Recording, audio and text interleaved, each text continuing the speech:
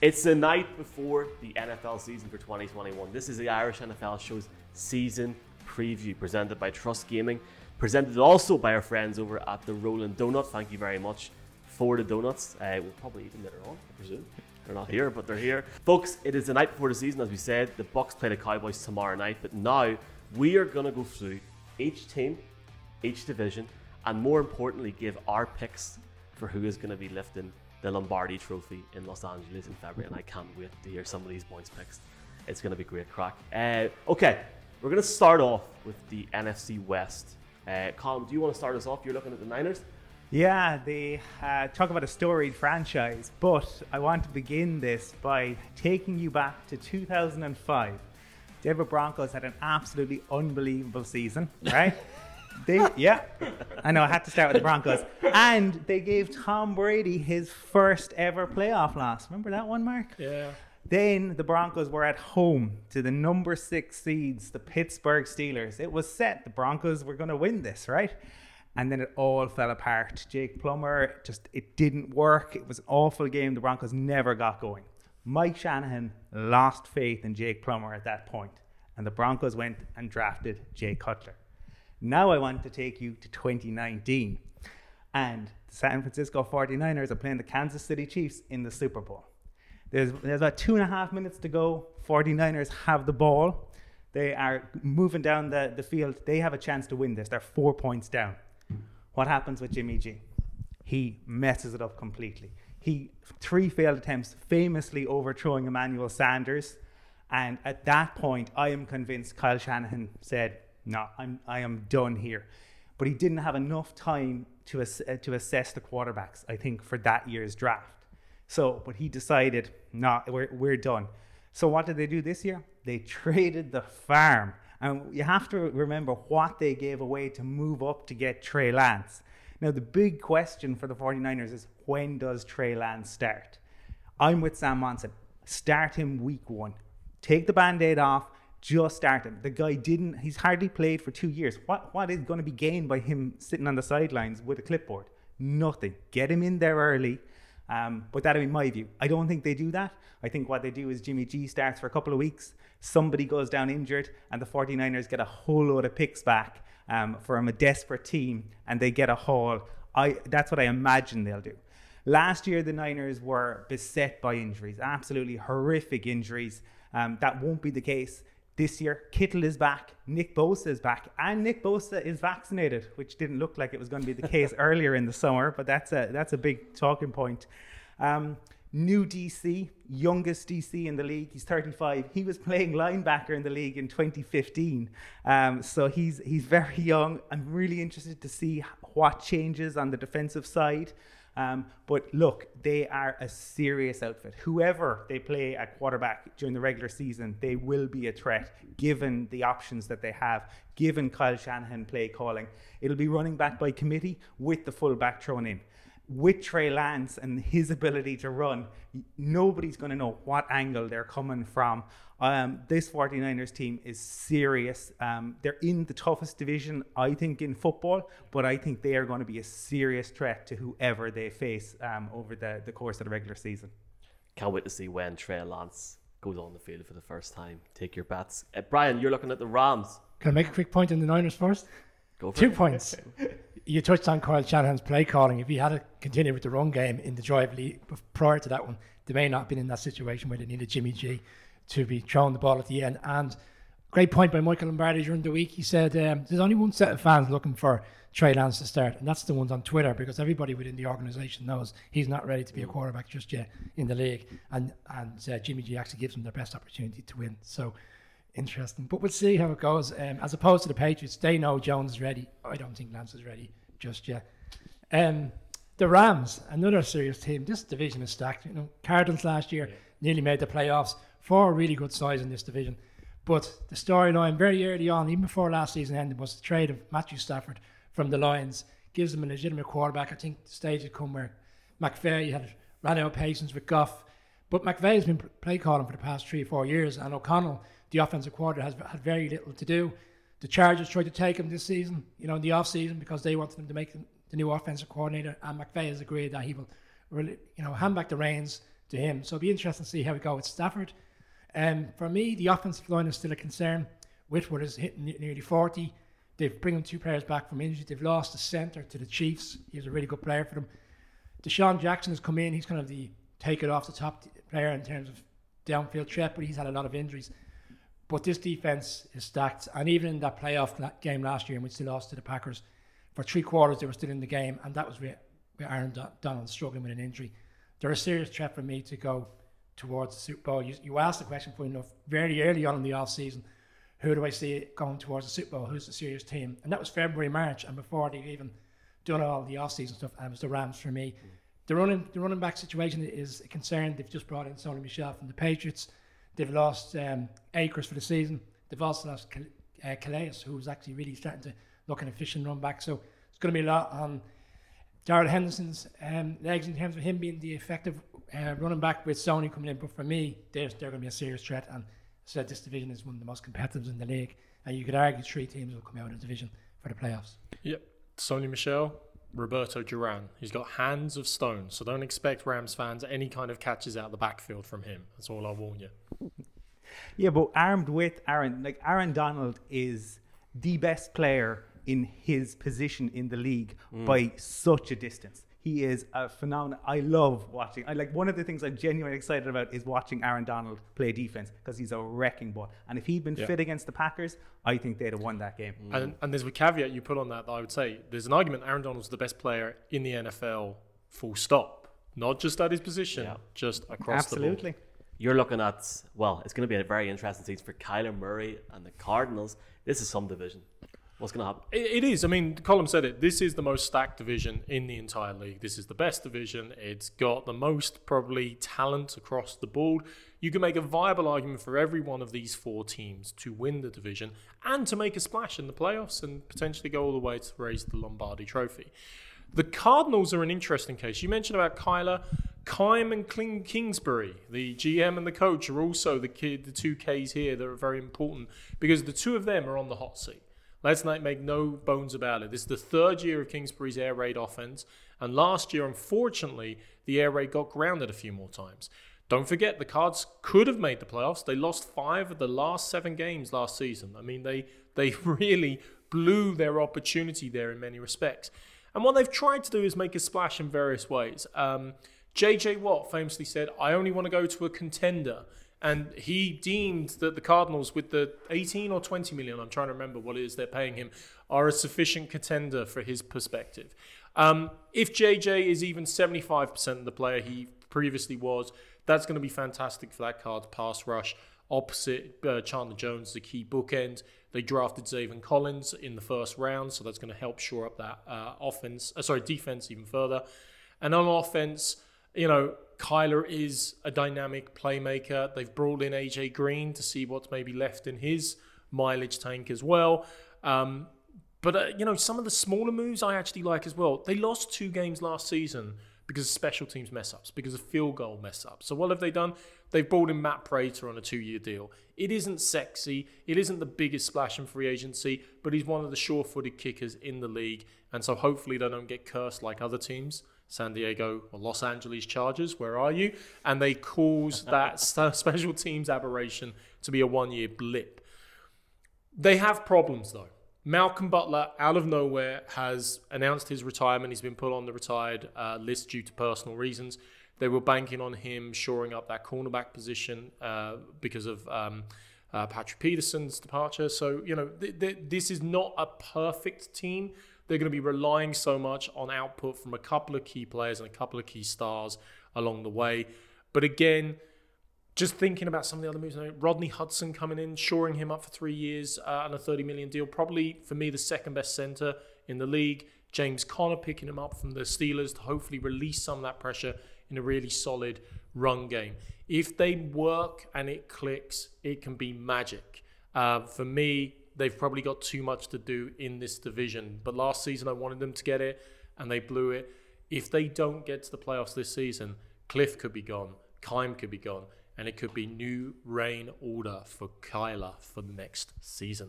Yeah, I remember actually sitting in Belfast talking and seeing the J.J. Watt news, and it blew my mind. That was in March as well. Have you something to say on the Cardinals before we move on? Yeah, just two quick points. JJ could have got more money elsewhere, right? He stayed. I think the weather played a part in that as you get older. I think it's very similar to Steve Nash and the Phoenix Suns. And the other thing that we've talked about the Cardinals, there's one name that we haven't mentioned, and it's a big miss, and they're going to miss him. That's Larry Fitz. Yeah, absolutely. Where is Larry going to play this year? He still hasn't officially announced his retirement. Some rumors that he might take a 1-year deal to go back to Minnesota. Will he? I don't know. But Larry Fitz has been such an institution in this league for so long. To not have him available, to not have him on the sideline, to not have him mentoring those young teammates, I think that's a big loss for the Cards. So when I looked at the signings that were coming in, I felt that 8-8 last year, missed out in the playoffs in week 17, and they looked at it from a point of view of experienced players coming in to help the young team, not necessarily on the field, but off the field in terms of the locker room. Experienced players, JJ Watt, Butler, as it happens today, was gone, and AJ Green. But the type of players that they'd say, you know what, we're not that far off. We just need some players that know how to do it in this league, have been around for a couple of years, and will help guys within the locker room more so than actually on the field. But it's a very difficult division, as we've said. Yeah, it is. And actually, so we touched a little bit on the other teams. I should have also mentioned, when we talk about stars in this division, we should also talk about the coaching staffs, because actually the O coordinators and D coordinators in many of these teams are some of the best in the business. Vance Joseph obviously has really revolutionized the Cards there, and we all know his talents, guys, don't we? So he is an excellent D coordinator for all these other sins. But there would maybe also be a little bit of dysfunction there. Chandler Jones made a trade request, or allegedly multiple trade requests during the offseason as well. So you never know until players take the field as to how it's all going to sync together. But interesting times abound, Michael. Well, going on what you said about the Cardinals, the next team you're talking about, if this doesn't happen this year for the playoffs, there could be ramifications. The Seattle Seahawks, 9 out of the last 11 years have had a playoff appearance. Pete Carroll, Russell Wilson, that combination, is this the year that could peak or come to an end? It is intriguing, gentlemen. Looking at Russell Wilson, he spent more time in Italy over the summer than any of us got to go on our holidays, and it was an absolute disgrace. But Russell Wilson, at his best, is the best, well, in my opinion, top 2, top 3 quarterbacks in the NFL. No doubt about it. This Seattle team has been up there over the last 10 years, and at their best, they're unbelievable. I've seen it in my own team getting hammered in the Super Bowl. But for me this year, they have no excuses. On the offense, for a start, having guys like Tyler Lockett, DK Metcalf, a new OC, and Shane Waldron, the ceiling is a Super Bowl appearance. The floor could be bye-bye to either Pete Carroll or Russell Wilson. And if I'm Russell Wilson, I'm looking at this team and going, if he doesn't win it this year, where does he go? The division has changed so much in the last 5 or 6 years. Whenever the Seahawks were at their best, whenever they peaked winning the Super Bowl, and then even getting to the Super Bowl the year after against the Patriots, that division was nowhere near as strong as it is. And I actually think they could struggle this year. They need to get their running backs working properly. Last year, they didn't have enough efficiency there. And I would be concerned at, if they went on a 2 or 3 week run where they're winning games, I don't think they could actually pick it up for 17, 18 weeks. And for me, I actually think this year the Seahawks won't make the playoffs. I have the Seahawks, finishing 4th in the NFC West. So, yeah, that's mine. Very quickly, because we spent a lot of time in this one, who's winning the division? For me, it's the Rams. Rams, runaway winners. NFC North. So Packers, Vikings, Lions, Bears. Packers won the division last year, and quite frankly, won the offseason because it got ridiculous at one point. Draft night was great crack, boys. Great crack on Aaron Rodgers. Thank you for that. Aaron Rodgers comes back. Mark, I'll start with you. You're looking at the Bears, and obviously the Messiah has came. Absolutely. In nomine Patri, Ifi, Spiriti Sancti. If you are in any way religious, don't worry, because the second coming of Christ truly has visited upon us. Justin Fields has joined the Bears, and I love you dearly, but for any Bears fans out there and fan sites, the hype around Justin Fields, the 4th quarterback drafted in the draft, is beyond parallel. We get it, okay? The Bears have never had a good quarterback. Jay Cutler probably, I think, holds nearly all of their main passing records. We understand that even when you won in 85 with Jim McMahon, he wasn't the greatest quarterback that ever existed. God, there are Bears fans that still look fondly on with Jim Harbaugh and go back to Sammy Bohr and these types of players back in the day. So we understand you're excited about getting a quarterback. But you mentioned about Trey Lance. Justin Fields isn't starting week 1. for the Chicago Bears either. He hasn't won the starting job over the Red Rocket, Andy Dalton. And you can call that, conservatism. You can say, well, it's only a matter of time before he does start. But the reality is, Matt Nagy is fighting for his job this season. Many people are surprised even Matt Nagy has a job this season, in fairness, as the Bears head coach. And so the fact that he's not willing to hand over the reins to the Messiah is slightly concerning. They have the weapons. Look, on offense, they have plenty of weapons. They have Colum's favorite player, Allen Robinson, free the Chicago one. They might actually give him some support this season. Cole Kmet, for me, actually, at tight end. He's got Jimmy Graham actually backing him up this season. But Cole Kmet has real potential to be a breakout player here in his second season. And that's even without talking about their really efficient running game, David Montgomery, so many great things. I could talk about their defense all day because they have an amazing defense. Khalil Mack, Roquan Smith, absolute standouts across the board.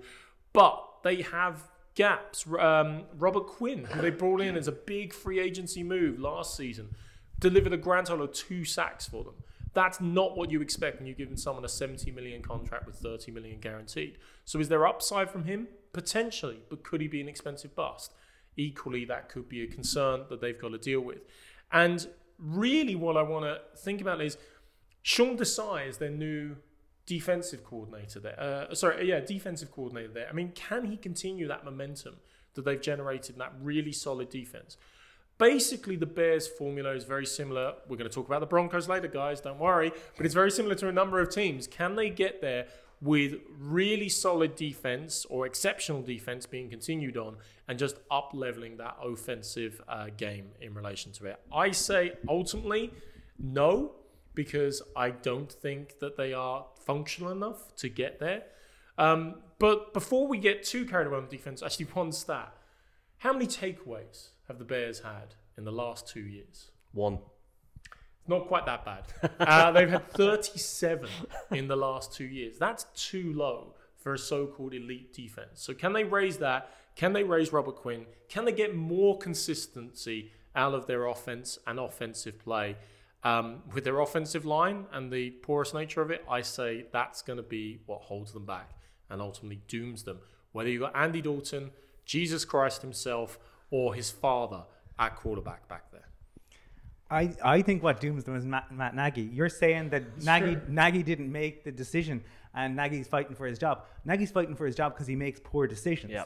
Everyone, I get it. Like, there's been a lot of hype about Justin Fields. I get why, though. I understand he's a very talented QB. Yeah, did he go top 1, 2, 3? No, he's the 4th taken. Patrick Mahomes wasn't the first quarterback taken. I'm not expecting Justin Fields to be that. But when I hear Matt Nagy say, the reason I'm going with Andy Dalton, I made a verbal promise to Andy Dalton. Well, Matt, that's why you're in the situation that you're in. Ridiculous. You go with the best QB, not because you made some promise. Forget about it. Matt Nagy's out of a job at the end of the season, and the Bears can move on. And you mentioned Pat Mahomes, though. What did Pat Mahomes do for his first season?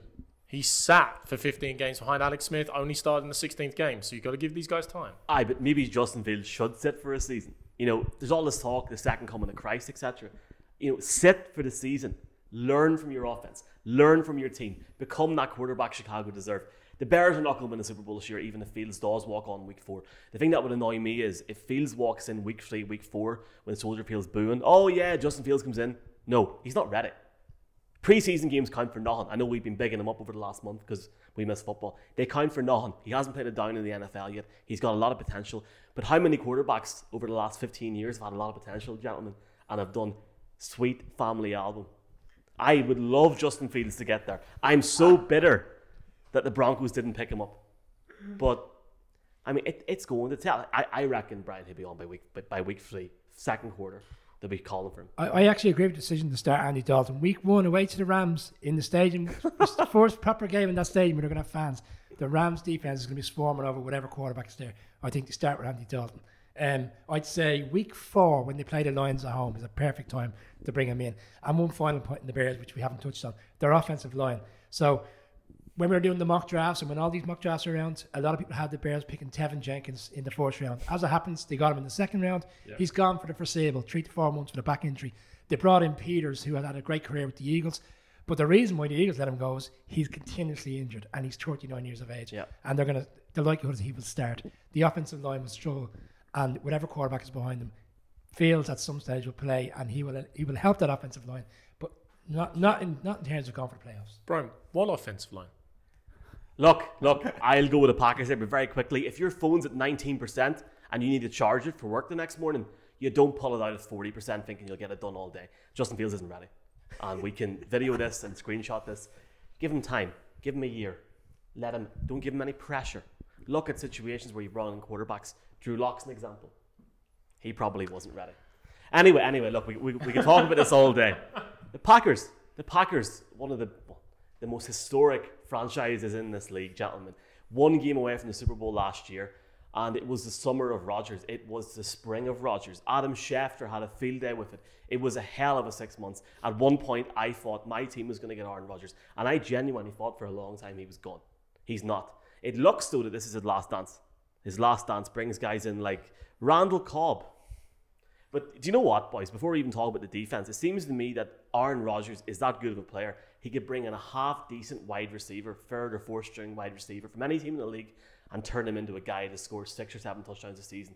This Packers team I actually don't think they'll run away with this division. I don't. I think it'll be close between them and somebody else, which haven't been talked about yet.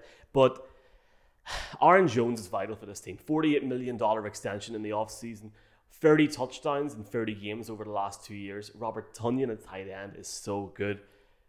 But can they do it? We talked earlier on, my team, the Seahawks, earlier on, saying that their ceiling is a Super Bowl. That's the floor for the Packers. The fans expect that this season. Aaron Rodgers has won 1 ring in, 10, 11 years? You'd like to think a guy that elite will take him to the Super Bowl this year because they have the talent, they have the defense, they've got a new defensive coordinator in Joe Barry. They have no excuses this year. It's put up or shut up. It's a very hard NFC to actually get through. Will they do it? I don't know. But I think they're going to be in for more trouble in that division than they think of. And, fans were wishing to get Rodgers back all summer. He created a massive storm. Has that storm sealed is the question. Colm, you're looking at the Vikings? Yeah, the Vikes, who traditionally do well in odd-numbered years under Mike Zimmer, but I think there might not be a more frustrated man in all of the NFL than Mike Zimmer at the moment.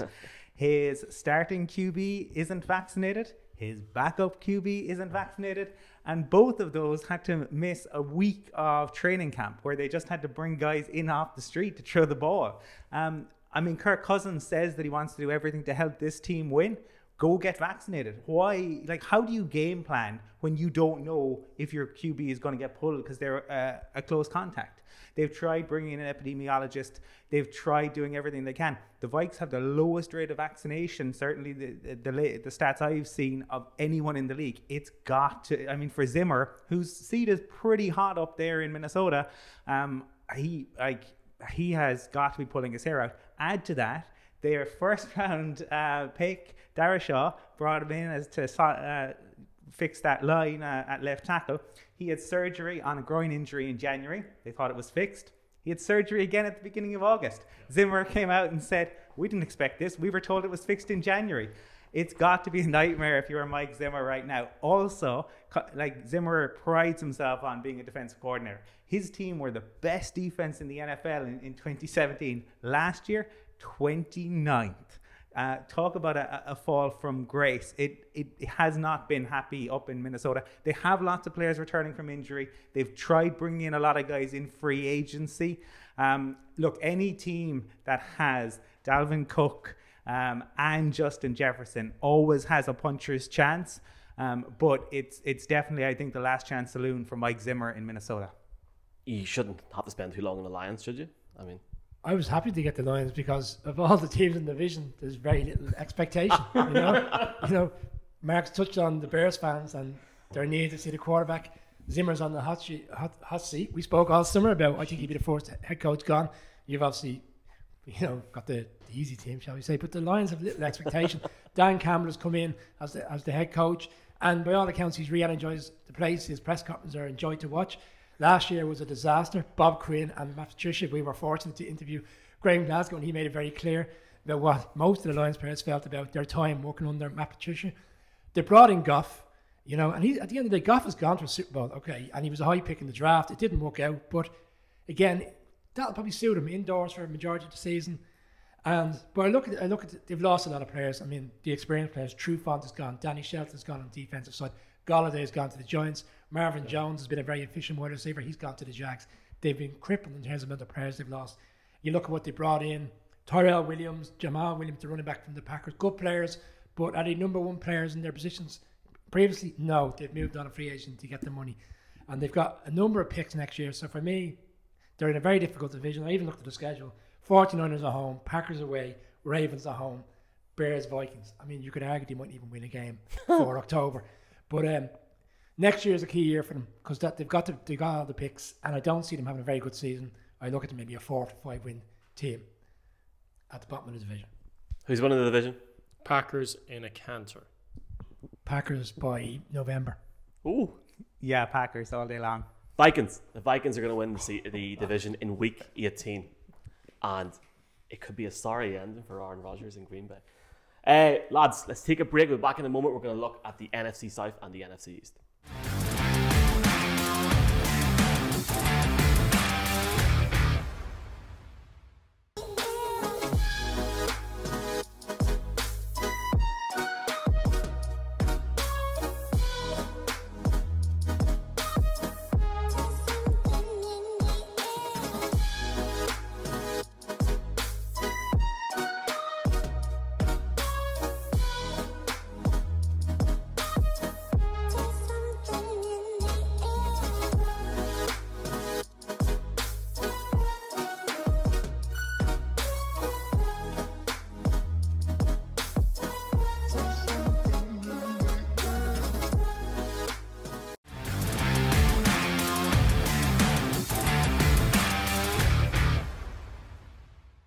Okay, welcome back into the Irish NFL Show season preview. Season kickoff tomorrow night. Bucks against the Cowboys. Season kickoff show 9 o'clock tomorrow night. Be there or be square. Talking about being there, being square. The Saints in the NFC South. Hard off season for the Saints in the last month. But what's your thoughts ahead of the season, Brand? Hard off season and probably very hard 4 or 5 years for Saints fans because whilst they've had really good years, you know, I think the time has come now. It's the first time they'll start a new quarterback since 2006. And when I was doing the preview, I was thinking of Saints fans, and they've had so many great years, but at the same time, they probably has to be one of the most frustrated set of fans in the league. You think back to the Minneapolis Miracle, the following year, the Roby Cohn pass interference that wasn't a wild card game against the Vikings that they threw away. And a lot of people felt that in going into the third quarter of that playoff game against the Bucks, they were in a position to win the game, and there were some very silly plays and fumbles which turned the game on its head in the Bucks' favour. Jameis Winston is the quarterback going forward. I thought he would because I feel they used Taysom Hill very effectively in terms of that swift arm. You know, so for him to be the quarterback for the season didn't make sense. But I look at the team going forward. Kamara is the main guy, and I imagine teams will just literally will focus on him. Their wide receivers, Michael Thomas is out till October. Even if he does come back to be an effective wide receiver that we know he can be, there's trouble there. You know, we know that him and Sean Payton have had disagreements. The whole fact that he had an operation in June that could have taken place at the end of the last season.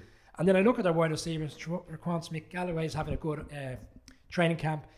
Deontay Harris, Juwan Johnson, not standout players for me. I just feel that they've come to the end of the road. They've had their opportunities. I've touched on it there. They've so many difficult losses. This team really should have won a Super Bowl, and Drew Brees probably deserved a Super Bowl, but it's not to be. And for me, they're going to have a very difficult season. I think they're going to go from being a playoff team to be literally being at the bottom of the division. So for me, the Saints are going to fall off the cliff this year. Yeah, and the Saints obviously starting off the season playing the Packers at Jacksonville Stadium. Could have done it in London or Dublin, but I mean, who knows? I'm looking at the Falcons. The Falcons are a team that have, well, they've got a new head coach as well. Look, Kyle Pitts coming in at tight end is a very interesting option for this team. Again, though, is he ready to go? A lot of people are saying he's ready to go week 1, right? He's obviously going to be playing week 1, but is he ready for that push-up from college football to the NFL? I don't know. It might take time for him to embed himself in the team. Matt Ryan, 36 years of age. Is this his last season for the Falcons? Is he looking... I love how you're shaking your head, Mark. It probably isn't, but is he looking at this division going, am I ever going to catch a break? Falcons are London-bound as well. We're excited to see them against the Jets. That's going to be a great game, boys. Julio Jones gone's a massive loss for this team. I they scored 24.8 average points per game last year, 16th in the league. Are they going to get to that level this year? They're going to need a good running game. They're going to need a good flux on both the offense and defense. I just don't know if they can match that 24.8 points a game. If they do, and have a revival potentially on the team with a new head coach, they could find a new level. I just think personally the Falcons might be a little bit under it, but with a new head coach and a new OC as well coming in, it could be an interesting time for them. But they'll probably miss the playoffs, to be honest. Colm, you're looking at Panthers. The Panthers, yes. Yeah, so Panthers had 11 games decided by one score in 2020. They pinned that on Teddy Bridgewater, and their response to that was to bring in Sam Darnold. The big question, is he still seeing ghosts? And we're going to find out pretty quick, I think. I think Matt Rule is a very good coach, and Matt Rule is a program builder. We saw that in his college career. Like, he tends to, first season he kind of finds out what's going on, second season improve, and it really springs into the third. I think that they are going to regret not taking Justin Fields in the draft. I'm not a believer in Sam Darnold. I don't think, he was in a bad situation at the Jets. Yes, he had Adam Gase as his head coach, but he didn't help himself. I don't think he takes the Panthers over the top. Christian McCaffrey comes back. That's great. Like, one of the most dynamic players in the league. He's fantastic. Questions about the line, huge questions about the line and how effective they can be. I expect them to be better defensively. Brian Burns, Jeremy Chin, and now they've added JC Horn. You expect them to make plays, but I think in this division, which isn't particularly strong, but all the teams are kind of in and around the same mark. I just think Sam Darnold, like, if they had gone with a QB with more upside rather than having to pay Sam Darnold, it could be very different. Can I ask you a very good question? Is Sam Darnold a level up from Teddy Bridgewater? Not much. I think they're very, very similar QBs. I'd put him in the somewhere in the 20 to 25th in terms of if we're ranking QBs in this league. Sometimes the schedule actually helps you, because if he starts off the season well, they're home to the Jets and they're home to the Saints week 1, week 2. If he starts off and has a couple of good games, doesn't literally have to light it up, but efficient games, Matt Rule seems to be a really good head coach, and I think that will help him move on and get the confidence going. And I actually do think he will have a good season. I'm not necessarily saying they'll go to the playoffs, but I think it's an improvement. I don't necessarily would compare him to Bridgewater, because they're in two different stages of their careers. He's had a difficult few years in the Jets where he got very little support. He needs a brand new fresh start. Teddy's on the other side of his career, a game management situation where he's gone to Denver. Yeah, Sam Darnold is going to be now this year or next few years version of Sam Bradford. Everyone's going to think they can fix him. He was a high, really young first-round pick. We can fix him. We can do this with him and everything. Sam Bradford, of course, never had a winning season anywhere he went and everything. So let's hope that's the only parallel that's drawn for Sam Darnold. Who the hell gave you the Bucs? That's what I want to know. This is just a random draw that occurred. Look, everybody knows my personal man crush on Tom Brady. Did I mention 43 years old, 7 Super Bowl rings at this stage, every record that God is willing to grant, including the passing yardage record, which he's almost odds-on guaranteed to break in the first couple of weeks of this season. I think the NFL has scheduled a primetime game for week 4, just about when it's planned to go. So it's funny, though, sometimes these things don't work out. I remember the NFL scheduled, Brady was on a record to beat Breeze's games for most games with 1+ passing touchdowns. So they scheduled Pats versus Saints prime time for that game that would have been the record breaker. And 2 weeks before, the Patriots were held to 6 points by the Bungles of all people. So, sometimes the best laid plans of mice and men. But yeah, to wrap up, I do have the Bucs in this particular division. I hardly agree with a lot of what you guys are saying about the other teams. And this is the reality why the Bucs are in a strong position this year. Mostly, we've seen regression from others. I do think the Panthers will be solid, but how solid can they be with Sam Darnold there? C-Mac, hopefully, run CMC, will be healthy for the whole season. But we're talking about 8-9, 9-8 type season at best, not stretching the division win. Saints, unfortunately, they've got the Bucs' old quarterback, Jameis Winston, who left the Bucs going 30 for 30. That's 30 TDs and 30 interceptions, unfortunately, which is an unwanted record. And much as I kind of love Kyle Pitts and I love Arthur Smith and obviously what they can potentially do in the Falcons, it's a season too soon. Tom Brady has never lost to the Falcons as well, so it's nice for him to see them twice this year. Look, the Bucs story, you've heard it all before. They're returning all 22 starters on offense and defense. Shock. That's news to everybody, I'm sure.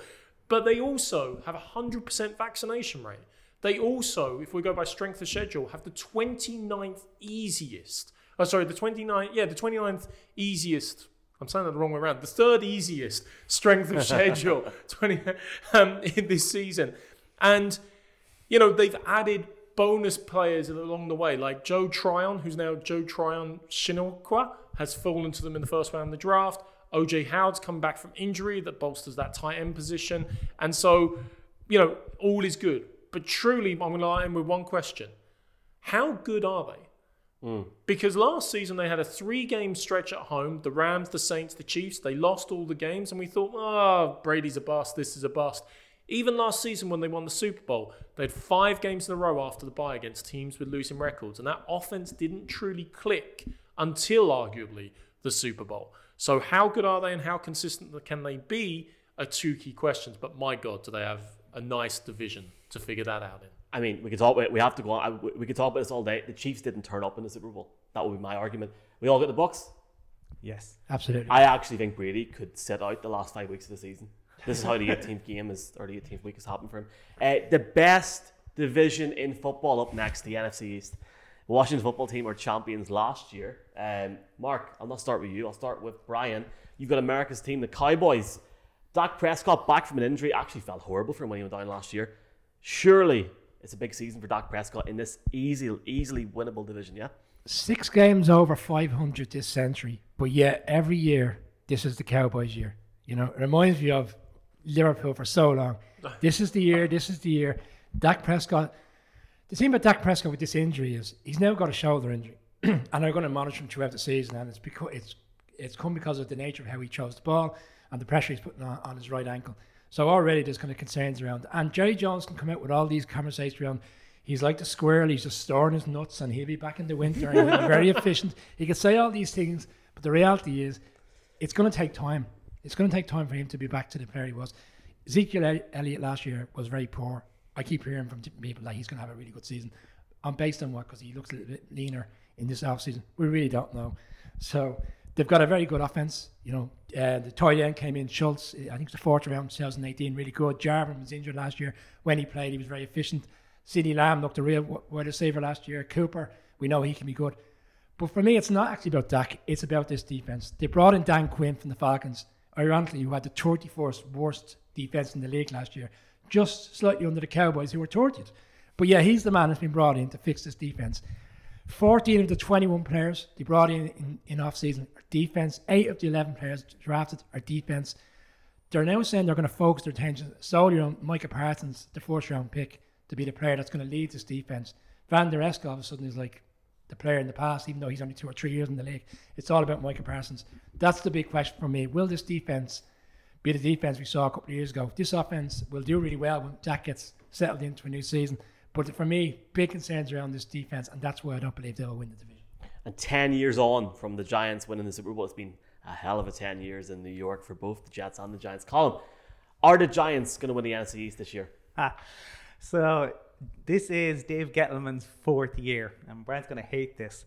Entering year 4, he currently sits at 15-33. It is the worst stretch of Giants football in nearly 50 years. Things have to change, or there'll be new GM in place next year. It's as simple as that. Now, the issue for the Giants is they were the talk of the NFL during training camp. There was the brawl where your franchise QB is at the bottom of the pile.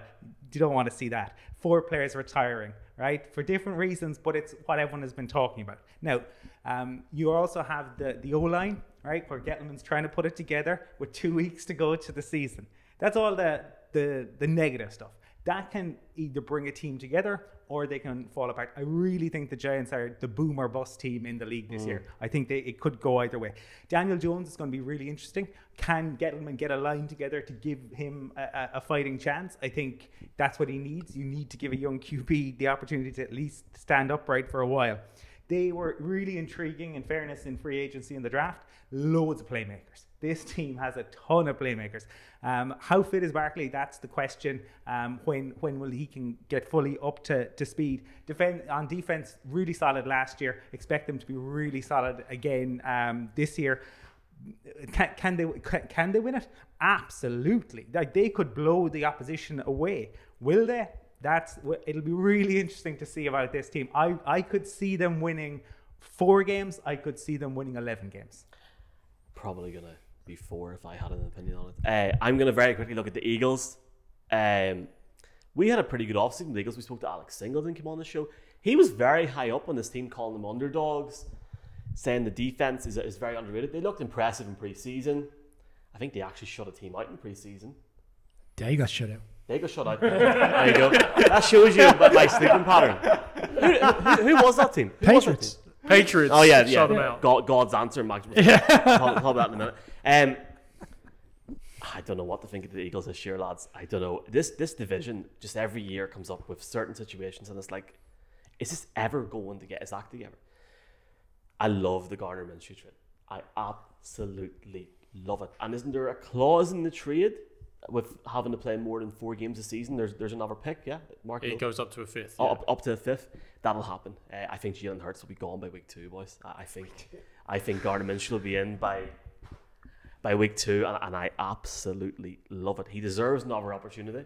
I actually was, it'll be interesting how Trevor Lawrence goes on in Jacksonville, but I think he's the answer there as well. I don't think Hurts is the answer, but I'm really intrigued to see how Devonta Smith comes into this offense. This is the team that needs to score points. The problem with this Eagles team is they probably won't. They might go a couple of weeks winning a couple of close games, might have a blowout in Philadelphia, and then going by the NFC East usual average, they'll lose 6 games in a row, and people will be calling for their heads. A new OC in Shane Steichen, I can't pronounce his surname. It's definitely not an Irish surname anyway. This team needs to pull up this year. It's not probably going to happen. Will they be there in December? I doubt it. I just can't see how the Eagles are going to keep it up with the Cowboys or Washington for me, and I think that they'll finish 3rd or 4th in the NFC East. This is a team that allowed 125.8 yards per game last season. I think it could be a wee bit higher this year. So it might not be the year for the Eagles. And Mark, you're looking at who I think is going to be the team to beat in the NFC East. Michael, we're agreeing on something for some strange reason. This is crazy. The Eagles have a lot of trouble, actually, and problems with cornerbacks and offensive lines and all across the board. The Cowboys, yeah, Brian said it, every year. It's the Cowboys year. Every year. I mean, look at the paper. They should walk this division. They've clearly got more talent than the other teams put together, but they won't. They'll find some way to cowboy it. And unfortunately, the Giants are stuck in that purgatory at the moment where last season they lost a lot of games they should have won. They've got to learn how to win, first of all. But for me, the Washington football team, surprisingly, are actually in the ideal position to double on and double up their division win of last season, which was a bit surprised. They've actually made a lot of moves that make a lot of sense. They've increased the weapons on the offense. Now, they already had Terry McLaurin. Logan Thomas had a bit of a breakout year last year, obviously, and I think he can continue to evolve on that beyond. But they also brought in Adam Humphries. They brought in Curtis Samuel, which brings great speed to that wide receiver position as well. They've got Antonio Gibson and a really solid offensive line, but the offense is going to live or die on whether we see Fitzmagic or if we see Fitztragic. So, Ryan, Harvard grad, you might not have heard that except on every single TV transmission whenever he's been on the field. But he's a very smart guy. He can hopefully succeed in that environment, and he's definitely got the weapons to play with. But really, bit like the Bears, bit like the Broncos, what the offense has to do is just not screw up, because the defense will carry this team one way or the other. 4 first-round picks featured on defense. The best D-line in football, even better than the Rams, because the sum of their parts exceeds Aaron Donald in my mind. Chase Young and Montez Sweat you hear a lot about. Jonathan Allen's probably the most criminally underrated player in the entire NFL. The best defensive tackle, not named Aaron Donald, in the entire league. But also Daron Payne as well is a really solid tackle there. That front four is supreme. And I think they've still got questions. William Jackson at corner, trying to replace, obviously, Ronald Darby, who went to the Broncos, is one particular piece that obviously in that secondary we're going to watch at. But they've got all the parts. What we need to do, Washington fans, including Anton DeBeck, our good friend who we talked to at Super Bowl time, is just send them some cable ties and some sticky tape and some padlocks. Because if we can lock away Dan Snyder for the season, they've actually got a chance to succeed. Right, so we're all picking... Okay, Washington. Who are you picking? Washington. Oh, Jesus. You're not picking the Giants? Nope. Okay. Good. Giants will make the Super Bowl in the wild card. No. Washington with an asterisk. Washington... I actually think this is the year a team runs away with this division. I think Washington will win it by 5 or 6 games. Coming up next, we're going to look at the AFC. See you in a second.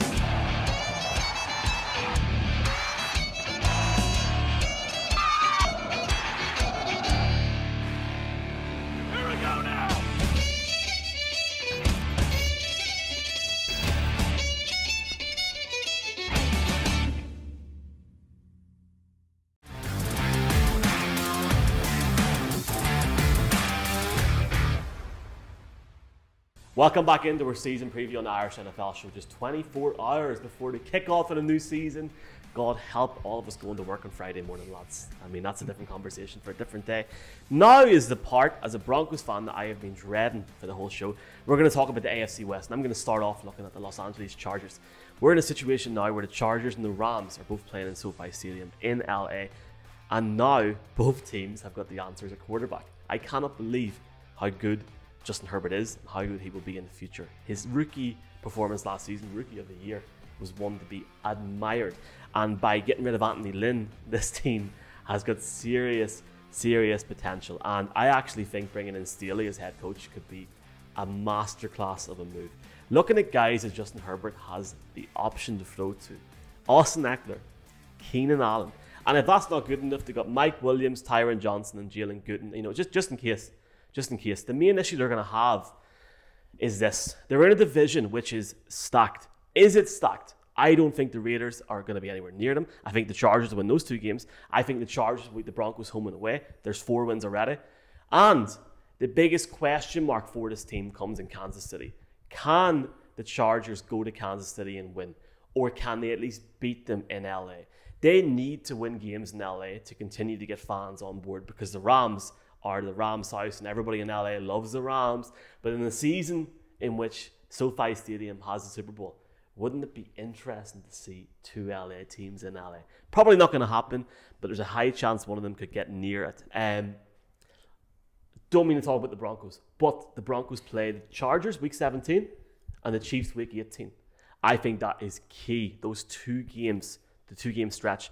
I think the AFC West will go down to week 17 and week 18, but I think the Chargers and the Chiefs will be miles ahead of the other 2 teams. I think the Chargers will get a wildcard spot, and personally I think Justin Herbert is on an eventual MVP journey. He'll probably be the MVP in the next 5 years in the league. Okay, Brian, will we just get the Raiders over with? Yeah. No, I've high expectations for the Raiders this year. Really? Yeah, I really do. Not just because I have them, but I genuinely looking at them. I looked at last season. 8-8, 3 games in which they were winning with 1 minute 45 to go, and they threw away the 3 games, all because of the defense. Ironically, Gruden has been critical for years on end, whether he's as a coach or whether he's in the box, of Gus Bradley. Gus Bradley is his new defensive coordinator. Makes no sense. 13 new players brought in on defense. You look at their offense. Derek Carr has had 3 seasons in a row, showing over 4,000 yards. People talk about Carr Jacob, the running back, Waller, the tight end. But they've also got Henry Ruggs. Oh, where's his name?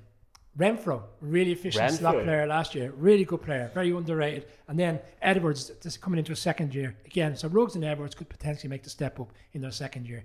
They brought in Kenyon Drake at running back. So for me, the offense will be the same offense that we saw last year. They will put up points. It's all on this defense. And for me, I actually think after all years of which Gruden was critical of Carr, I think we've got to a stage now where he's actually recognised Carr actually is a very efficient quarterback. And I'd argue if he was available tomorrow in a trade, to be 5-6 teams that would be jumping all over that, offering first round picks to get him. The Raiders last year played, obviously all the teams played without any fans, but the Raiders have this thing now with Vegas. You know, they're going to have the crowds in. There's going to be a good feel about them. Monday Night Football against the Ravens week 1. I actually think the Raiders are going to be a surprise element this year. And you can watch MNF IRE is just before the game, 10 o'clock live. We're live on Monday night for the first time in like 7 months. Bard's draft, looking forward to that. Colin, I'm avoiding the Broncos conversation for another 2 minutes with Mark. You put the Chiefs.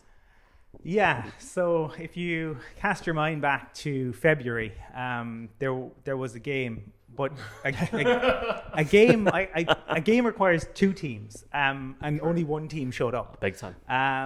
And the Chiefs weren't just beaten; the Chiefs were annihilated. I mean, we are talking Broncos 49ers level of beatdown, and Patrick Mahomes was running for his life. I mean, he was already carrying injuries. He was knocked out cold in the game against the Browns, and then the Chiefs did that to him.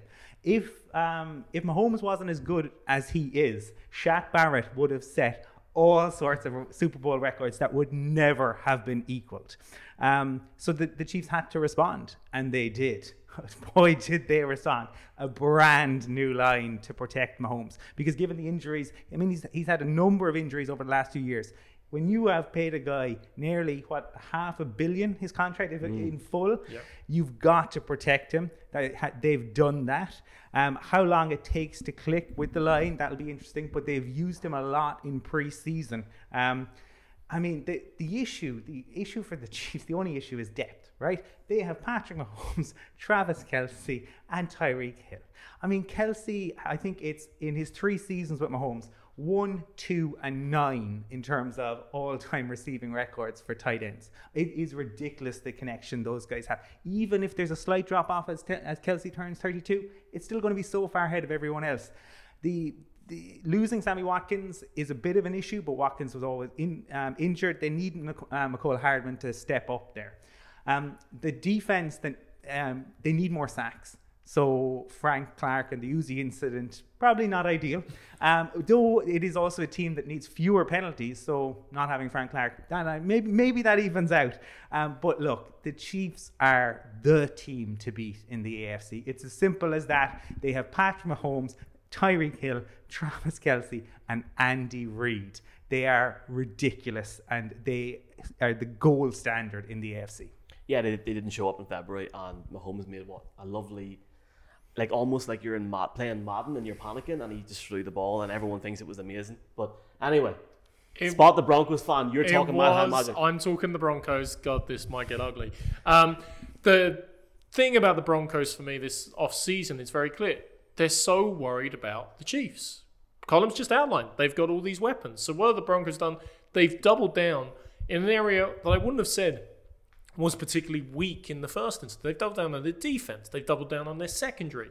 Bringing in Carl Fuller. Bringing in Terrence Trent Ronald Darby. I'm going to keep making that joke. But it's bringing in Ronald Darby. And then, of course, in the draft, Michael, you might remember they drafted Pat Surtain from Alabama, not Justin Fields, not a quarterback. I know it's a sore spot, but still. It's a good pick, yeah. So the secondary looks great. Is it no fly zone territory? Is it as good as the amazing secondaries we've seen from the Broncos? Possibly not, but they've got all the right pieces. They locked down Justin Simmons at safety as well, who we had on the show and is one of the top 3 safeties in the league, if not in the top 2, shall we say. But here's the thing. Von is back. Everything looks right, but there's still challenges. They're so reliant on Mike Purcell in terms of shoring up their run D, and I think that is possibly the weakness of their defense. And I'm kind of repeating myself, like the Bears, like Washington. The offense is the problem here, and whether they can get consistency. They had a great quarterback competition between the 5th and the 6th best quarterbacks in the AFC West. They finally made the right, yes, because I'd take Chad Henne over both of them.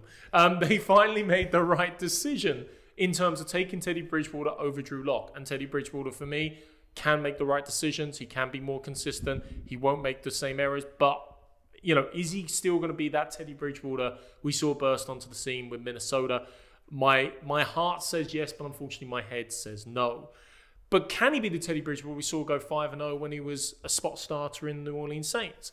Absolutely.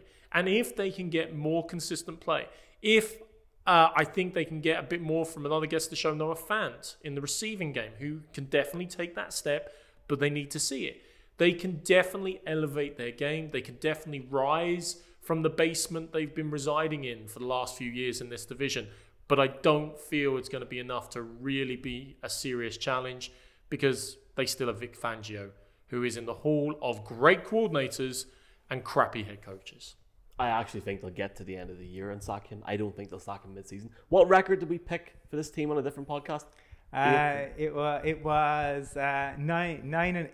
9-8.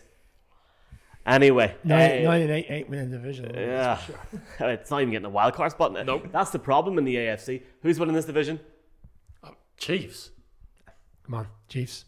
Chiefs with the Chargers breathing down their necks. Yeah, Chiefs by a game or two. I think it'll be tight, but it'll be like the Grand National, and two have pulled away by the 15th fence. Okay, AFC North. We've got the Ravens, the Browns, the Bengals, the Steelers. Let's start off with Colin, the Browns. What a year in prospect. Is this finally the year they get over the hump? It could be. The Browns, look, since they came back into the league in '99, they've done some terrible things. Hilariously bad at times, right? Some of their head coaching appointments, some of their quarterbacks. Some of their quarterbacks the fact the Broncos had to play with no quarterback last year. The Browns did that for seasons at times, right? But they have the right guy in Kevin Stefanski. He is a fantastic head coach. And to do what he did, he justifiably coached the year last year in his first year. The big question, I suppose, for them is, what is Baker Mayfield? Josh Allen has got the big contract. The Browns, I think, want to see more from Mayfield. So they haven't pulled the trigger as yet on a new deal. But they have so much around him. He has so many weapons. Odell Beckham coming back, is that help or hinder? There are people last year who will tell you that Beckham going out helped the rest of the team. It'll be very interesting to see. But what really left them down ultimately last year was defense. And boy, did they look to address that. Oh my God. Fair play. Their general manager said, here's a problem. We're going to go sort it. Much like the Chiefs did with their O-line. They went out, free agency and the draft. They are a serious contenders. Beating the Steelers last year in the playoffs, was akin to reaching the promised land. I think they have the potential to go all the way this year, to really put it up to the Chiefs. I think given COVID, given vaccination, I think the Browns are the biggest threat to the Chiefs in the AFC. Marky, the Steelers? Yeah, and we've spent quite a bit of time on the Steelers in the show the last while. The Irish Steelers show. Our Steelers special was fantastic, and it was great to talk to Kevin Colbert, the general manager of the Steelers. And, you don't need me to give you a breakdown of how their draft picks are going. Just watch our show when he breaks down the top 4 draft picks and how he feels they're progressing. But clearly, obviously, the biggest change they've made is that pick of Najee Harris, the end of the first round, trying to regenerate the run game. The biggest problem, though, is that they need the offensive line to lean into that, and I think it's got weaker rather than stronger in that particular regard. Villanueva now obviously a Raven rather than a Steeler, the ex-Army Ranger, who was a very strong point for that. And this was one of the challenges for the Steelers last season. Yes, they were 10-0, and nothing should go undiminished about being 10-0, because to win 10 games in the National Football League is not easy, as Patriots, Giants, and Broncos fans know very well from last season. But it was always a weak 10-0, and it was based around a limited game plan, it felt, in terms of get the ball out quickly because the O-line can't hold up. When that ultimately broke down, the Steelers broke down, as you saw towards the end of last season, and the falling apart in the playoff game against the Browns. But Big Ben is back. He seems slimmer, he seems fitter, he seems healthier. He's now got Najee Harris to hopefully be exciting. They've sent Smith-Schuster, Claypool and Johnson, their dynamic offensive threat, to catching school for the entirety of the offseason and hope that they can learn how to catch a ball. And he has a new offensive coordinator in Matt Canada, and we'll see what he can do.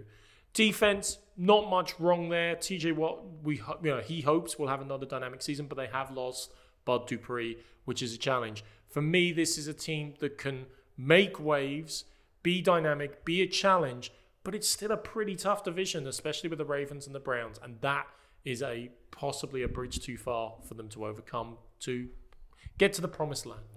Mr. O'Leary has the Bengals. Are we going to go back to the 80s and see a resurgence in Joe Burrow? I don't believe so. You touched on a tough division. I mean, arguably, again, one of the toughest divisions, in particular on the AFC side. But it doesn't make any sense. They've drafted Lamar Chase. He's been very poor. Again, you touched on it pre-season. How much can you take stock of it? But he hasn't looked really good. I felt their offense last year, the offensive line was very weak. They were 29th, 30th ranked. Joe Burrow was continuously under pressure, which inevitably led to his season-ending injury against Washington. So what do? You come to the draft, you've got the 5th pick, Penei sort of sitting there. People say he's like a Quinton Nelson, he's going to be a generational offensive line player. No, you don't go with him. You go with Lamar Chase because he's had the LSU career with Joe Burrow, 1,780 yards, 20 touchdowns in college. But yeah, he didn't play the previous season because he opted out. It just doesn't make any sense. You solidify your quarterback because he's the long-term quarterback. He looks like he's the right quarterback for the team. Defensively, they brought in Hendrickson from the Saints, who was a really efficient pass rusher, but they've lost Lawson to the Jets, who in fact now is gone for the season. And William Jackson, one of the best cornerbacks in the league, he's gone to Washington. They've got young players. They look like they can make the step up. Some players that really improved last year. They're banking on that. Other players on the offense, Mixon, the running back, T. Higgins, second year, looked really efficient last year. Tyler Boyd. I felt he had the players there. They just needed to solidify the offensive line to be not challenging, but be competitive within the division. I think in the end, ultimately, that's what's going to be their downfall. Joe Burrow will have a difficult season. Zach Taylor, who we've had guests such as Michael Lombardi come on the show and been critical of him, I think he will lose his job next season. I don't think the Bengals are going anywhere fast. I think they'll be picking in the top 5 again come April next year. They've got Joe Burrow injured once. They're about to get him injured again this season, the way they go. Oh, I hope not. There's always a big injury. There's always a big injury with a quarterback at some point. Will it happen in the AFC this year? I meant to say that in the last division talk, if you get my drift there. I have the Ravens, Lamar Jackson, who is 30-7 as a regular season starter on a rookie deal, gentlemen. Cheapest chips, as we say in the north. 1-3 in the postseason. This Ravens team, this is a very similar situation to the Seahawks. They need to win, and they need to win now. Lamar Jackson's coming up to a contract. Has he been vaccinated? No. Has he got an agent? No. Nope. Okay. They have an Asian defensive line in Calais Campbell and Brandon Williams. And also, I guess, Marvin Humphrey is good in the secondary. This team has what I think it needs to get over the line in terms of the playoffs. Can they go further? I don't think so. I'm really interested to see how Lamar Jackson can go after an MVP season in 2019, regressing a little bit last year.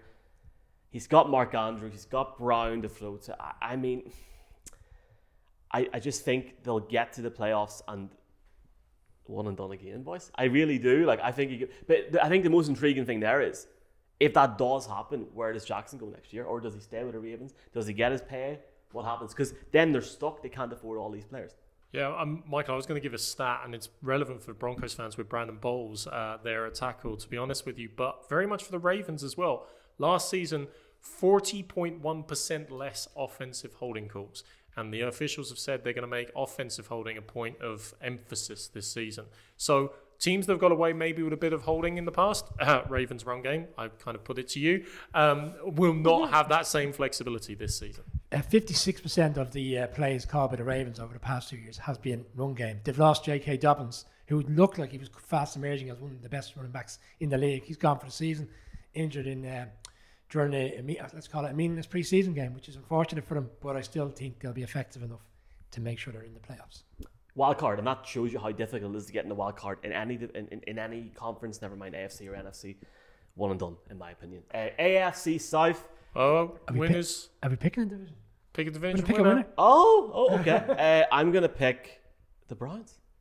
Yeah, what are you gonna pick? Yeah, the Browns for me. I mean, after so many seasons of heartbreak, the Browns are the favourites, and justifiably so, for this division. Ravens. Marty McFly just turned up. Can't believe we're saying it. The Browns. The Browns, boys, going to be an interesting year for the AFC. These are all going Browns. This is the first time I can remember that. Coming up after the break, we have a final look. AFC South, AFC East. Please stay with us. I know it's late. Please.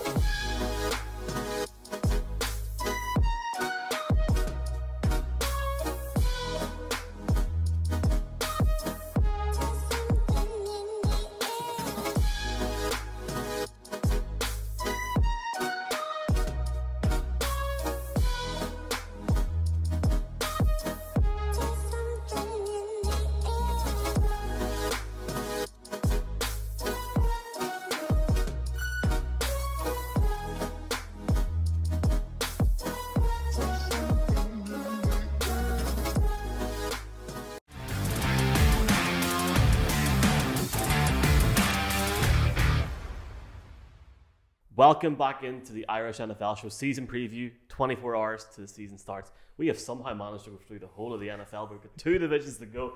The AFC South, gentlemen. I'm going to start off with the Titans. My goodness gracious me. If the Titans don't do it now, they're never going to do it. Do you know, 5 years ago, I actually thought to myself that Ryan Tannehill would never amount to anything in this league, and look at him now. It's like whenever Nigel Farage went to the European Parliament.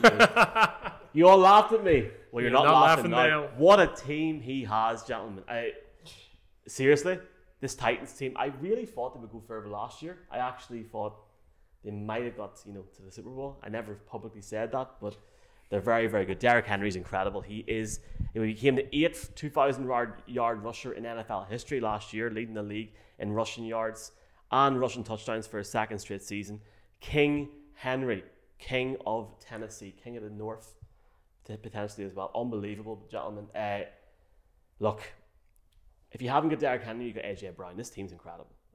This, for me personally, and I know I'm going to ruin these 3 gentlemen's chats. For me, they run away with this division, boys. They run away with it, and it's very similar to the Ravens. You'd have to start asking questions if the Titans don't get to the championship game. I really think that. Where will they be in 12 months' time? Titans are going to run away with this for me. It's not even a discussion, boys. Brian, you've got the Colts. Carson Wentz is in Indianapolis. Colts, and to be honest, probably I suppose the challengers for the division, who people will expect to run the Titans close, if not win the division. The Colts have had, you're talking about other teams having crazy off seasons. Like Ballard and Frank Reich, the head coach, must be scratching their heads at the situation. This is the 4th year in a row they've had a new quarterback. They bring in Carson Wentz. A lot of people felt time was done in Philadelphia. He was continuously injured. A lot of people argued that he was injured because of the offensive line was so poor. They bring him in. He gets a foot injury. They then say he's gone for 4 to 8 weeks. It looks like he's gone for the foreseeable. Then he's back very quickly after the operation. In the meantime, Quinton Nelson, the offensive line guy, he also gets a similar injury. He's gone for the foreseeable. They've now lost T.Y. Hilton. We interviewed Stephen Holder just before the draft. He works for the Athletic, the Colts beat writer. He said, never mind Wentz, T.Y. Hilton is his team. He's gone for the first half of the season. Injury after injury. Then Wentz comes back. Then the realization kicks in. He's not vaccinated. Quinton Nelson's not vaccinated. He does a press conference today. He says, people just need to trust me. It's a bit of a mess, really, And then you look at players, Pittman, wide receiver last year, very efficient, came in. A lot of things spoke about him. They expect him to make a step up. For me, 2 games in particular last year, he played really well. You could see why they drafted him. Packers at home, they came back and beat them, and the Titans when they beat them. Defensively, DeForest Buckner has been their best player. They traded for him last year from the 49ers. He had 26 hits on the quarterback last year. Double the amount of the whole defensive line. So straight away, you go to the draft, Quiddy Pay and the second one, I can't recall his name, but they brought in another edge rusher. So straight away, they've recognised they're not getting to the quarterback, they're not getting hits. 9.5 sacks by DeForest Buckner, again, the most. So for a linebacker to be beating all of the defensive line out is a concern. Their secondary, they brought Xavier Rhodes back. Rocky Sin hasn't stepped up to what they expected. There's too many question marks for me. I would like to see the Colts be challenging. I'd like to see them win the division, but I don't see it because of all the things I've just laid out there. They will be a really good team, and on the day, they could probably beat any team within the league, even the Chiefs. But for me, too many risks. I see Carson Wentz getting injured during the season, and in fact, that will derail their season. They locked down Darius Leonard to a long-term deal as well, and he's such a key player. But, I mean, you want to talk about dysfunction? I think Colin might have you beat in a minute when we get onto the Texans. Do you want to go for it? Well, I want to take you back. I'm doing that a lot. But I want to take you back to January 12th, 2020. And the Houston Texans were 24 points to 7 up on the Kansas City Chiefs. Barring disaster, they were going to the AFC Championship. That was a year and a half ago. A year and a half ago. What happened? They collapsed. Chiefs 40 unanswered points. The free fall has not stopped for the Texans since. This is the worst team in the league. Make absolutely no mistake about that. Last year was bad. This year will be infinitely worse. Okay? They have a franchise QB who doesn't want anything to do with them. But now they don't want anything to do with him. Nobody wants anything to do with him. That's a mess of a situation. The league doesn't want anything to do with it. It's a disaster. But that's only one part of it.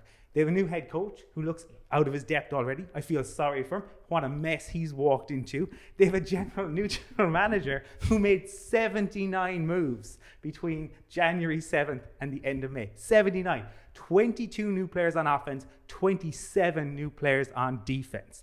I mean, do the players know each other's names? They brought in Tyrod Taylor. They're paying him $5.5 million.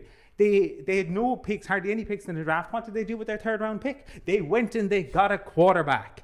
Genius. They brought in Jeff Driscoll, who the Broncos had paid a fortune to, who I've seen in person. He can't throw the football, right? So now they have 4 QBs, none of whom are serviceable this year.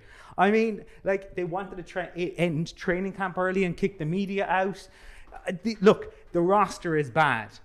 The coaching will likely be bad, but the leadership is non-existent. I mean, it is just horrific, and you have the sword of Damocles that is the Deshaun Watson situation hanging over the franchise.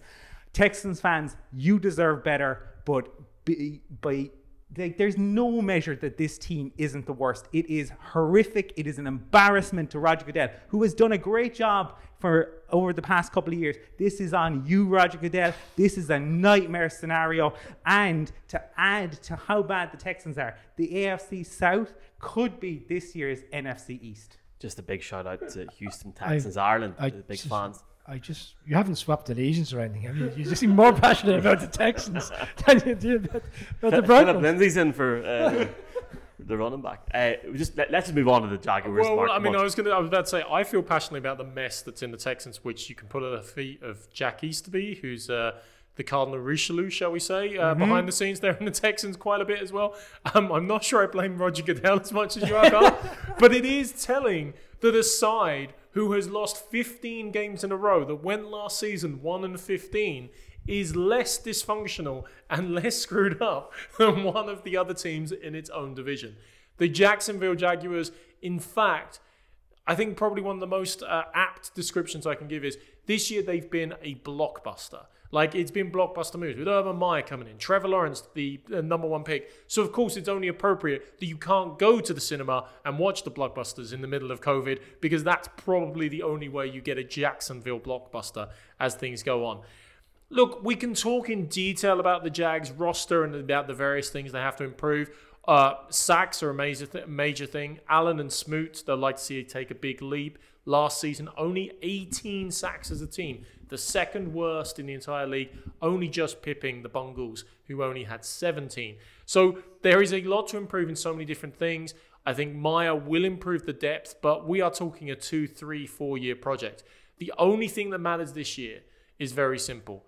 Travis Etienne is already out on IR for the season, a huge loss. So to every offensive lineman, reserve offensive lineman, potential offensive lineman, Jacksonville Jaguars fan, learn from Royce Gracie, even Kurt Angle, even Conor McGregor, for Christ's sake, and tackle and hold and wrestle every pass rusher to the ground. We don't care, as fans of this game, if you give up 5 million yards in penalties. But for the love of God, don't do a Bengals who got Joe Burrow injured, and protect Trevor Lawrence, because he is your franchise for the next 15 years. And that is the entirety of the goal of the Jacksonville Jaguars season this year. Who we got? AFC South? It has to be the out of shape Mike Vrabel and the Tennessee Titans. I love Mike Vrabel. I have the Titans by the Immaculate Conception. That December the 8th. Yeah. Even before that, to be honest with you. Who's got? Yeah, it's Titans. In the summer, I had the Colts, but with everything that's gone on, it's now the Titans. The Colts. I love the pick. Right, finally, before we look at our wild card and Super Bowl picks, quick enough this division, I say Patriots and stuff. AFC East. Brian, do you want to start us off? Is Tua going to start in Miami? What's going on? Yeah, I've got high hopes for the Dolphins this year. 5-11 to 10-6 last year, and missed the playoffs. I think it was the first team to miss the playoffs since the Patriots back in 2009 when Matt Castle led them on a 10-6 record. Tua, people were kind of critical of him last year, but I think it was very much a game management situation last year. Now they're saying, if you read all the Dolphins beat writers and what we've seen out of training camp, it's more an offense geared towards him. It's a run-pass option, a heavy offense. They've got some great players in terms of wide receivers. Will Fuller has been brought in from the Texans, so he's glad to get out of Colum's new team, the Texans. But Jalen Waddle, for me, he's going to be the rookie of the year wide receiver. Went sixth in the draft. And then you've got players like Parker, Gesicki. Bit of a concern on the defensive line. You know, they brought in Jalen Phillips in the draft. You know, maybe fortunately for him, it might work out because he's come out of Miami College and he's gone straight into the Miami Dolphins. So the transition, staying in the area, that might help him. Then in the secondary, very efficient. Xavier Howard looked like he was going to get traded. Thankfully, he's going to stay. The other side, it's a bit of a risk. The guy they brought in from the Cowboys last year, Byron Jones, he just didn't light it up and he's been paid a lot of money. But for me, the Dolphins, having gone 10-6 last year, have only improved the team. Flores, a couple of years ago, people were critical. It looked like they were kind of trying to make sure they had the first round picks, and in the end, I think they had the 4th or 5th, and Tua was picked ahead of Herbert. But for me, the Dolphins are trending in the right direction, and I believe they will be in the playoffs come January. Colin, the Jets. Yeah, so this time I'm going to take you back to 1988, okay? I wasn't born. Stuttgart? Ray Houghton. 1988, the Green Bay Packers, right, who we now know as this juggernaut who wins all the time. All they had to do was lose one of their final 2 games, and they had the number 1 pick. And what were they going to do? They were going to take Troy Aikman, right? That's what they were going to do in the 1989 draft. Happy days. What happened? Packers won those 2 games because you can't tank in the league. And as a result, they drafted an offensive tackle. Now, as it happened, kind of worked out well for them, given what was to follow in the years ahead with Favre and Rodgers. But it's a sliding doors moment, okay? And that is what we had with the Jets last year. The Jets looked historically bad, like so bad. We were convinced that Trevor Lawrence was on his way to be Broadway Trevor. But that's not what happened. It is Broadway Zach. I think even more than the Zach Wilson, right? And look, the Jets, another team who have gone through QB purgatory, and everyone who comes in has huge expectations. But the best thing that happened to your franchise, Adam Gase is no longer involved. What a nightmare. I mean, my one concern about the Lions, you're saying that the press conference are interesting. From day one, do you remember the eyes? I mean, it was a nightmare from the off. So I think for the Jets, things can only get better. But to lose a really important piece in Lawson is a hammer blow. They've made some really good moves. They've got a really good head coach, I think, in Robert Saleh, and he's brought in a really interesting OC in Mike LaFleur. I expect them to be better than they were. They have to be better than they were. The debacle is over. Expect to see them run probably a similar sort of mini San Francisco type thing. I'm interested to see the tweaks. I really want to see what Wilson can do because he has an incredible arm, and I think they can get him moving. Look, they're still, given the division that they're in, it's going to be tough. But I think there is a lot of hope on the horizon for the Jets. Yeah, and it's a very interesting division. Now, we actually, for anybody wondering how we split this up, we split it up into, I think, 8 teams each a few weeks ago. So I, for the last 3 weeks, have been preparing my Patriots mantra, my Patriots preview. And then Bill had to go and release Cam Newton on Tuesday. So thank you very much for that, Bill. Really appreciate that. Don't get it. Don't understand why it happened. Even if you wanted to start Mac Jones, 100%. But why get rid of him? Doesn't make sense. This is a guy that literally, on his day, could run 45, 50 yards in one play. Doesn't happen for the Patriots. I know it doesn't fit their scheme. But even as a backup, even as experience, even if he, God forbid, tested positive for COVID, I know he's not vaccinated, but have the experience. And I don't personally get it. Mac Jones looked great in preseason. Justin Fields looked great in preseason. How did Ryan Leaf look in preseason? Because I wasn't, I didn't watch it that year. Did he look good? Efficient. Okay, grand. I hope Mac Jones plays well. He's not skinny. He's a bit like me. He's not built that great. For that reason, I hope he plays well. I don't think he'd win the division with the Patriots. I just don't get the strategy. If he doesn't have a great season, where is Bill Belichick going to go with his team? Does he give him 3 or 4 years? Does he? Do you think he will? I don't think he will, personally. But look, other side of the ball, Dante Hightower coming back. He opted out last year. Cal Van Noy coming back in free agency. Matt Judon. I can't pronounce the guy. Raycon McMillan as well. Yeah. Gilmore's key. But he's out until week 7 or so? He's on short-term IR, yeah. Yeah, it's week 7. Jonathan Jones. But for Mac Jones, Hunter Henry now enters as part of the epitome of how good can this offense be? Who is going to replace Julian Edelman? It's a completely different team. It's like whenever Ferguson left Man United and they brought all these boys in, sure, it'll be grand. We'll finish top 4. Did it happen? No, it didn't. So I remain convinced to be seen if Mac Jones is the answer for this team. They can't rely on defense all season. They can't.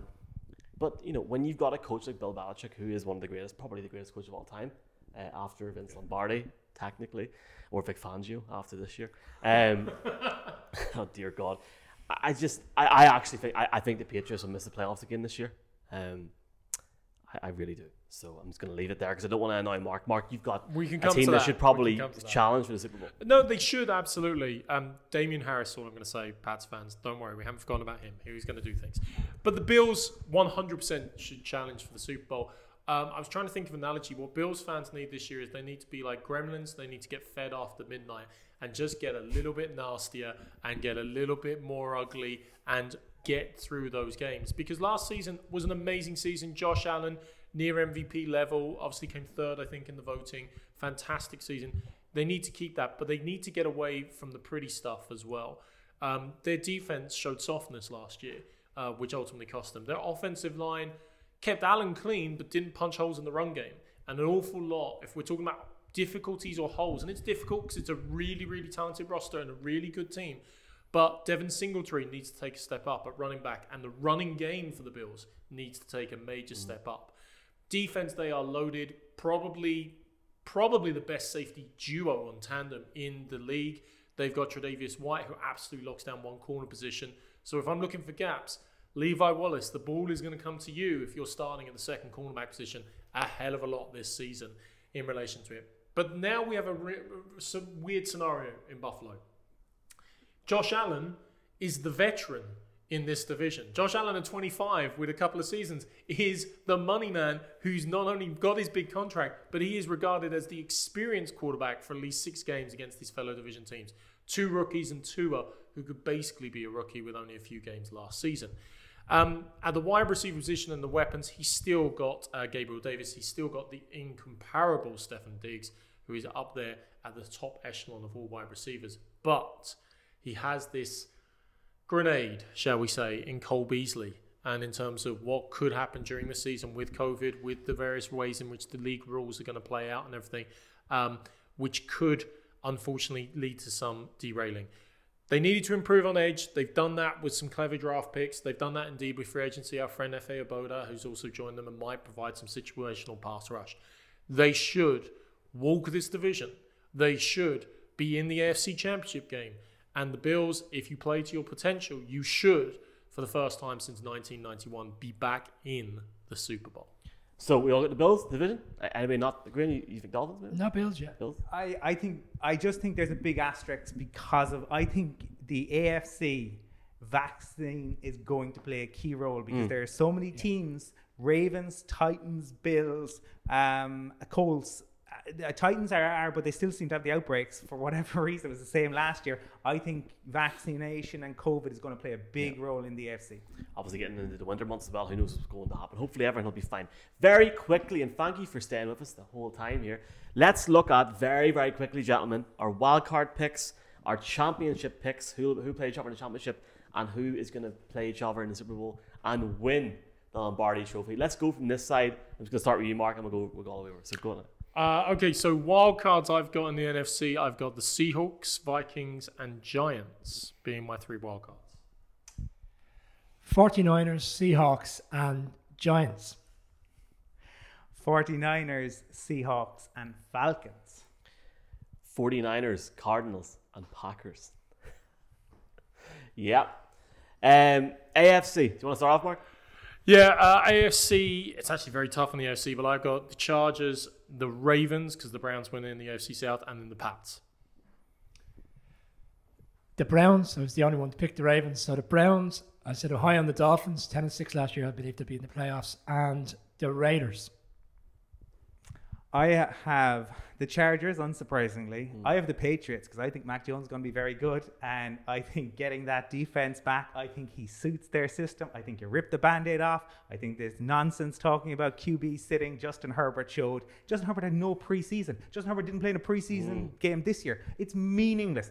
Get out there, play. Mac Jones, the Patriots are going to be very dangerous, especially in terms of with all the vaccine stuff. And a surprising one, Dolphins, because I really think the Ravens are going to suffer. Lamar Jackson's had COVID twice and says he still won't get vaccinated. Right. Yeah, if you've got it twice, what kind of situations are you putting yourself in? That could be a real issue. I don't think the league is going to look favourably on it at all this year. So Chargers, Pats, and Dolphins. Yeah, I mean, God forbid they play a game without a quarterback. That would be nuts, wouldn't it? I have the Chargers, the Ravens, and the Steelers in my wild cards. Right, really quickly, gentlemen, both title games, AFC Championship, NFC Championship. Mark, go ahead. I hate to say it because it's going to sound boring, but I can't personally see beyond Bucks versus Packers and Bills versus Chiefs. Again, a complete repeat. I can see arguments for different things, but I see all those 4 teams being the class apart together. Who have you got winning it all then in the Super Bowl? I've got Tom Brady and the Bucks win all again. Oh, Going first repeat since 03 and 04 when the quarterback was, let me remember, Tom Brady. But seriously, out of all of it, of course things can go wrong, but they're the class act and they can do it. You got Mark? Or sorry, Brian? NFC, I have the Packers at the Rams. And on the AFC side, despite the Lamar Jackson situation, despite J.K. Dobbins going, I still think they weren't too far off beating the Bills in that playoff game. I have the Ravens at the Chiefs, and my Super Bowl will be the Packers against the Chiefs, with the Chiefs getting the trophy back. And Rodgers to lose his last game in Green Bay. Ooh! Colin, what do you got? I have Rams Bucks on the NFC side. I just think the other piece that Mark's talked about, the fact they brought back the starters, 100% vaccination, right? Look, when Tom Brady does something, follow what he does because he's usually right in doing it. The other thing is they brought back all of their coaching staff, all of their coordinators. That's huge. Yeah. On the AFC side, I have Chiefs against the Browns, but in the Super Bowl, I think it's Bucks-Browns. I think if they stay healthy, it should be the Chiefs. But we haven't seen the Chiefs deal with Tyreek Hill out for a long time or Travis Kelce. If they were to lose one of those two, that's why I think it's Bucks-Browns. I think Tom Brady wins another ring. And you haven't mentioned another guy for the Chiefs that could get injured and would have a massive impact. Patty Mahomes. Can I have the trophy, please, just for 2 seconds? I have the Rams against the Bucks in the NFC Championship game. I've got the Bills against the Titans in the AFC. We all know from last year my infatuation with the Bills. They're not going to win it. Matthew Stafford is going to win the Super Bowl. A team is going to win it in their home city for the second year in a row. The Rams are going to beat the Bills to win the Super Bowl. That's my pick, gentlemen. I think Sam Monson will kill me for saying that, because remember he said about the whole situation. But that's my pick. Lads, thanks a million for joining us today in our secret bunker location in North Dublin. Thanks a million to Matthew as well for the camera work. And that is us. We're back tomorrow night for our preview of the Bucks and the Cowboys in the NFL kickoff. We'll see you at 9 o'clock. And thank you very much, lads. See you soon. Thank you. Cheers.